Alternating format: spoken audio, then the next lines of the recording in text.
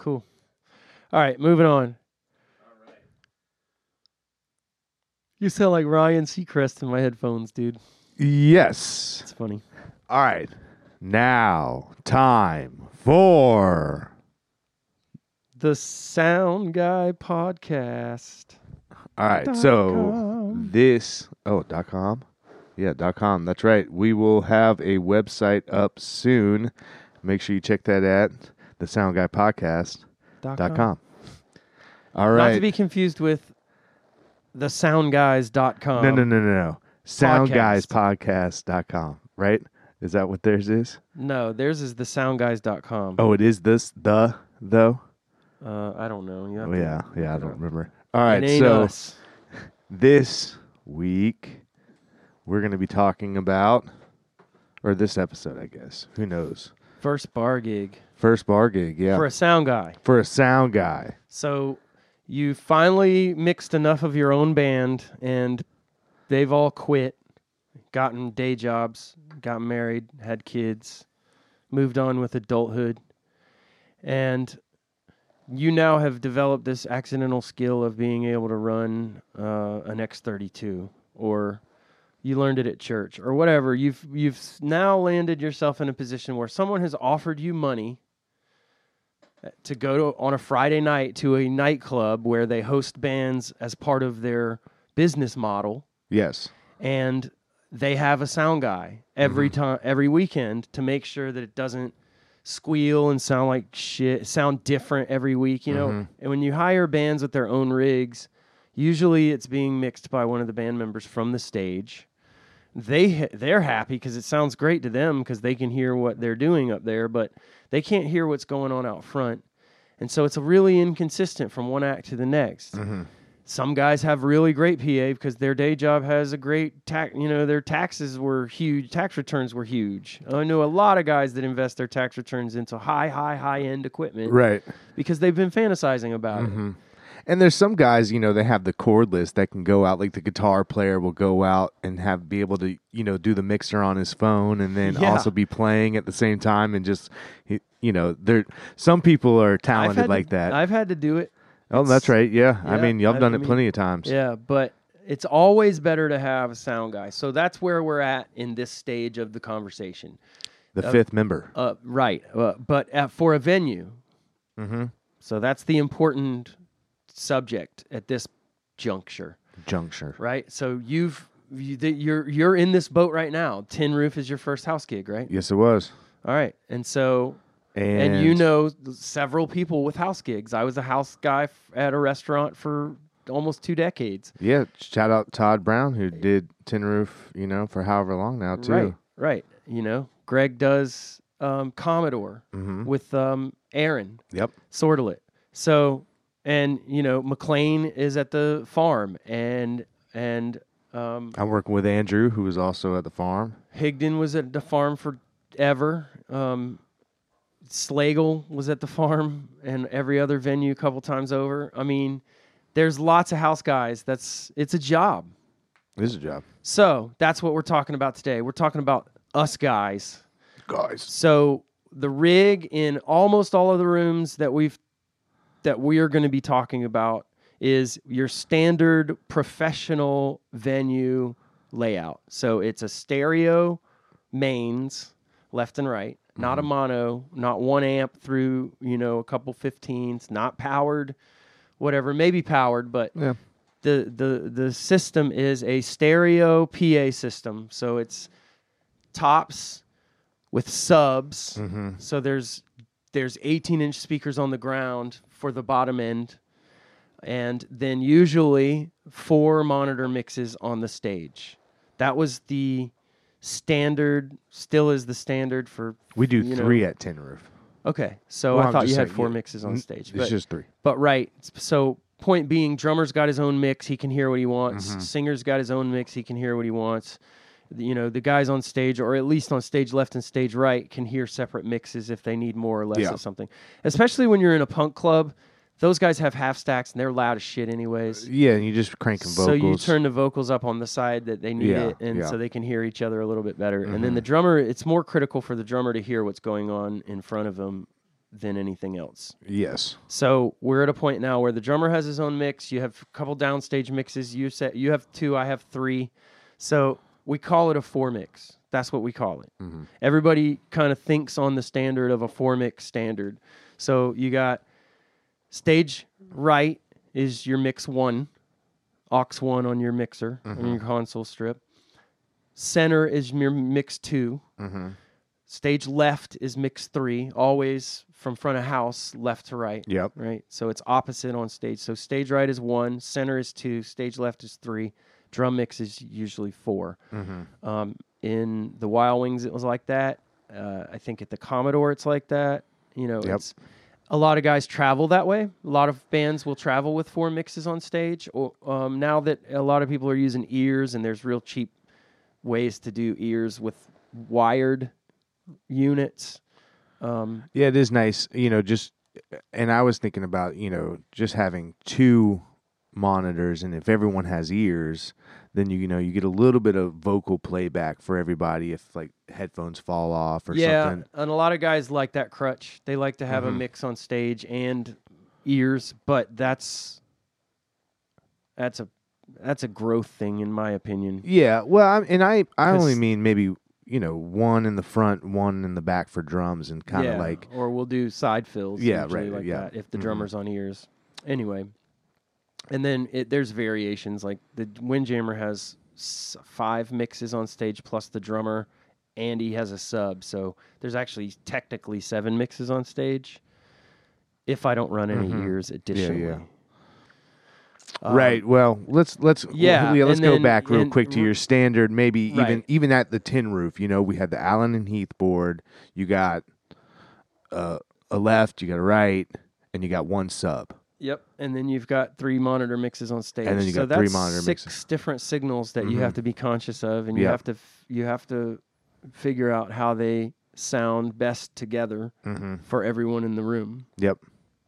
Okay, so that's where we're at. Yep. That's what we're talking about. Yes. We're not talking about all the other variations of what could happen or has happened or does happen or will happen. And I think that's pretty standard. We're talking about 3 monitor mixes, a left, a right, and 1 sub. You'll probably use that more in your life than anything else. Yeah, and I made a career out of it. I don't do very much more than 5 mixes on stage. That's a lot. Like 12 inputs is pretty standard for the shows in the venues that I've worked in my life. But I didn't dedicate my career exclusively to being a sound guy either.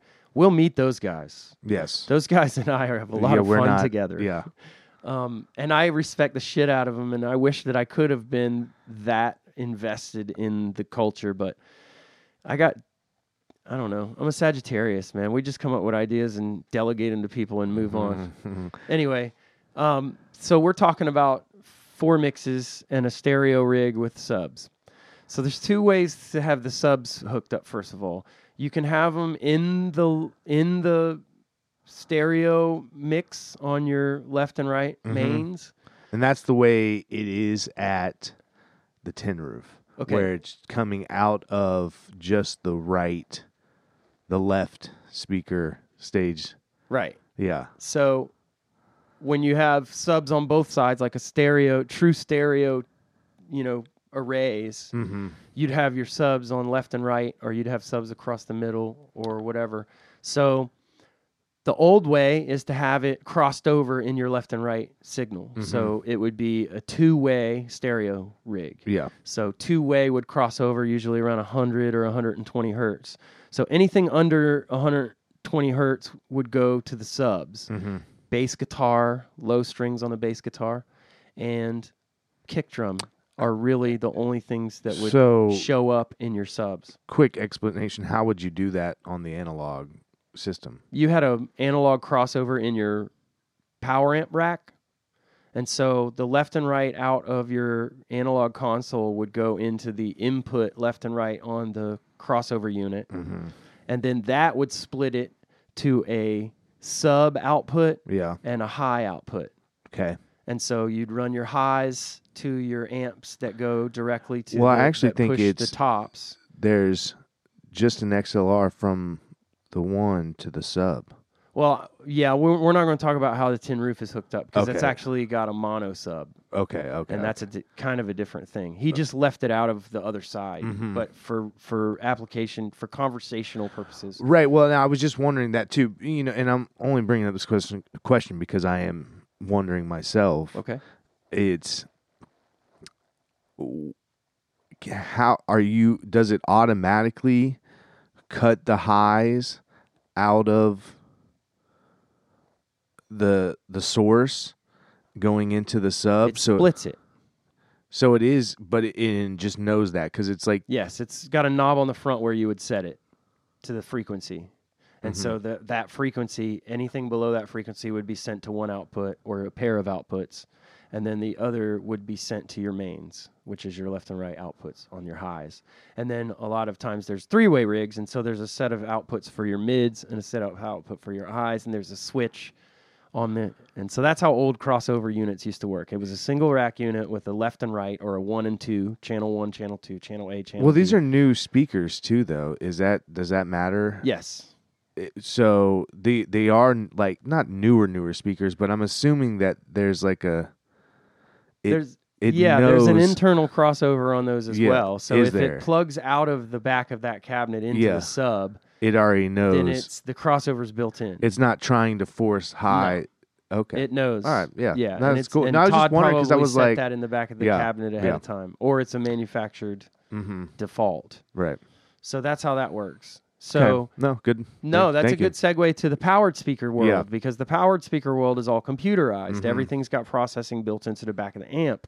So same scenario. I could run my left and right out of the X32 into the sub inputs and then run cables from the subs up to the tops, and the sub is going to cut off everything above 100 hertz, Right. and it's going to send it through those outputs up to the top. So Mm-hmm. it does all the work in its computers internally, but it's all the same.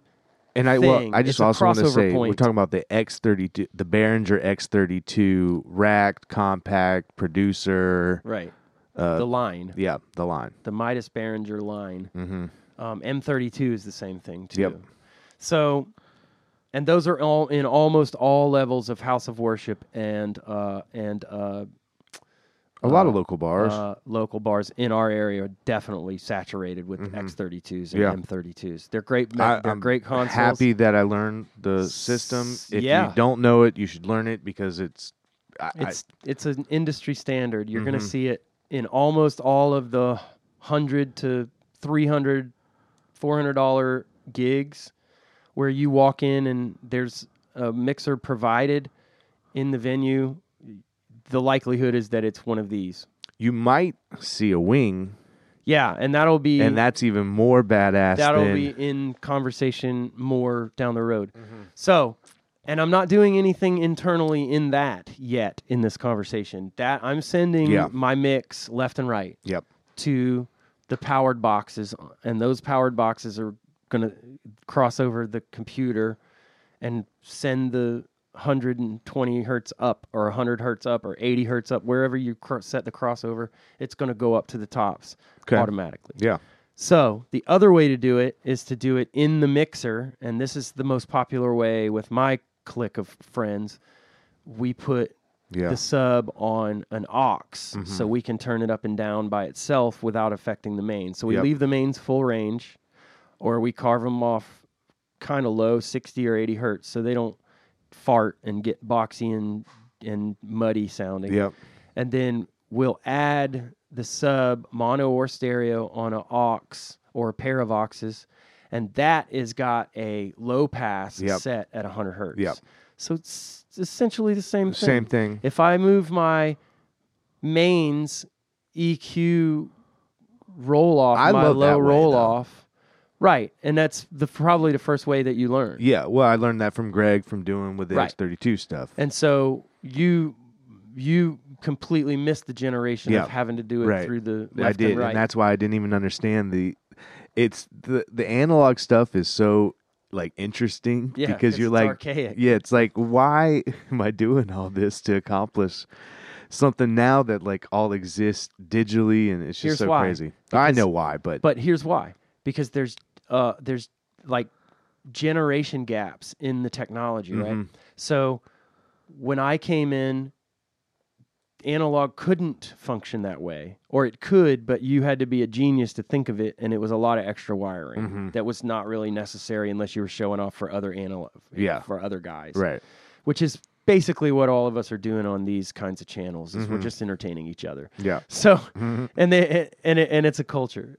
So, but when these routing options became so easily changeable, and then you started watching tutorials to see how it was done, and then somebody came up with this way and said, try it this way, and then everybody loved that way, because what happens is you can turn the subs down when the manager bitches or a customer complains about how loud it is. You can turn those subs down and they feel less. Yeah. So they think it's quieter, Right. and it's not. It's a psychoacoustic effect. You just take the subs down, and the Which PA is just as you loud. want to do that because- for your neighbors. But also the bar, in the back of the bar, they want to hear the PA. They want to hear the singer. They don't want to have to sit up front to hear it legibly. Right. Well, there's it's funny at the Tin Roof though, is the further back you go, the clearer the vocals become. Right, because it's a tunnel. Yeah. Yeah. Yeah. That's a good thing. That's my It's favorite fun. I kind love of it for bar. the punk rock. I mean, It's my favorite kind of bar. Yeah. There's no. Because you can have 30 people in the front row and it looks like a mosh pit, or you can have 130 people in the front row and it looks like a mosh pit. Yeah. It's just a tunnel of people. Yeah. And it just, and it feels like it's something. a fucking vibe, dude. Yeah. But anyway, you got to have enough PA for that vibe to work. Yep. And you guys definitely have enough PA for that vibe to work. I love playing. Well, that we room. just so the Howland and Heath just went out, and we have PreSonus now. Yep, same principle. You running sub on 6? Yep, Or do you, yep, Cool. yep. See, so you've got Now I both know. ways under your belt. Yeah. Sweet. So Look at us. Look at me learning. look at you. I got to teach you So- something. Right. So monitors, 4 monitor mixes on stage. So Yeah, there's let's a talk about 31 that. band EQ on each of them in the And analog. that's probably days. the end of this episode. Yeah. Sure. So there were 31 band EQ was the standard on a 4 mix 20 years ago when I got in the business. And then, so what you would do is you'd take your SM58 or whatever your vocal mic is, and that's usually the standard, has been for 50 years or so. And then I'll turn it right into the speaker and I'll hear what frequencies feedback first. And then I'll go pull those frequencies out of the graph on the graphic EQ. Yeah. There's 31 faders, each with a fixed frequency. Yep. But they kind of fuck with each other. So if you pull 2 or 3 of them together, they kind of do a scoop. And so there's a term thrown around a lot about the happy face, where you scoop out your mids. That's what you make it look like a happy face on your 31 band EQ. What that does also does is it turns the monitor down essentially, because you're scooping out all the frequencies, all the audible frequencies in the human hearing spectrum. I scoop them all out and see how easy it is to get your monitors to work. Yeah. But what you can do is you can find the ones that feedback first, and they're usually exponential, and we'll get into that way down the road, the science and the algebra of it all. And we'll probably have guests for that, because I don't really explain it very well. We just know the problem frequencies. well, what's happening? Yeah. You know, let's fix this problem, not the science. And luckily of how on to fix it. the apps, there's an RTA that shows you where the spikes are, where you can just go grab it and pull it real quick Right at and the Tin Roof. fix your problem. I'm just There's guessing, not. but you know, well, right now we have everything pretty much cut what you can. Right. There's no other frequencies to cut, so if there's feedback, I just have to turn the gain down at this point a little bit. You know, And that's what they call dialing it in. So, or pinging it out. Yep. So I'll ping a monitor out. So I'll show up before the band and hook up all my vocal mics for the night, and I'll put all of those vocal mics in their own wedge as hot as I can, and then I'll ping out all the EQ frequencies that feed back. So when this dude takes it off the stand and puts it out in the crowd, it doesn't take off in the middle of my show. And so I'll get all the monitors rang out, and then the band walks in and all their vocal mics are hot in their wedge, and that's, hey, let's get started with your load in and your sound check. And so that's usually a good rapport with people. that's funny. So this is going to be a 2 segment, and if we're going to finish this one up,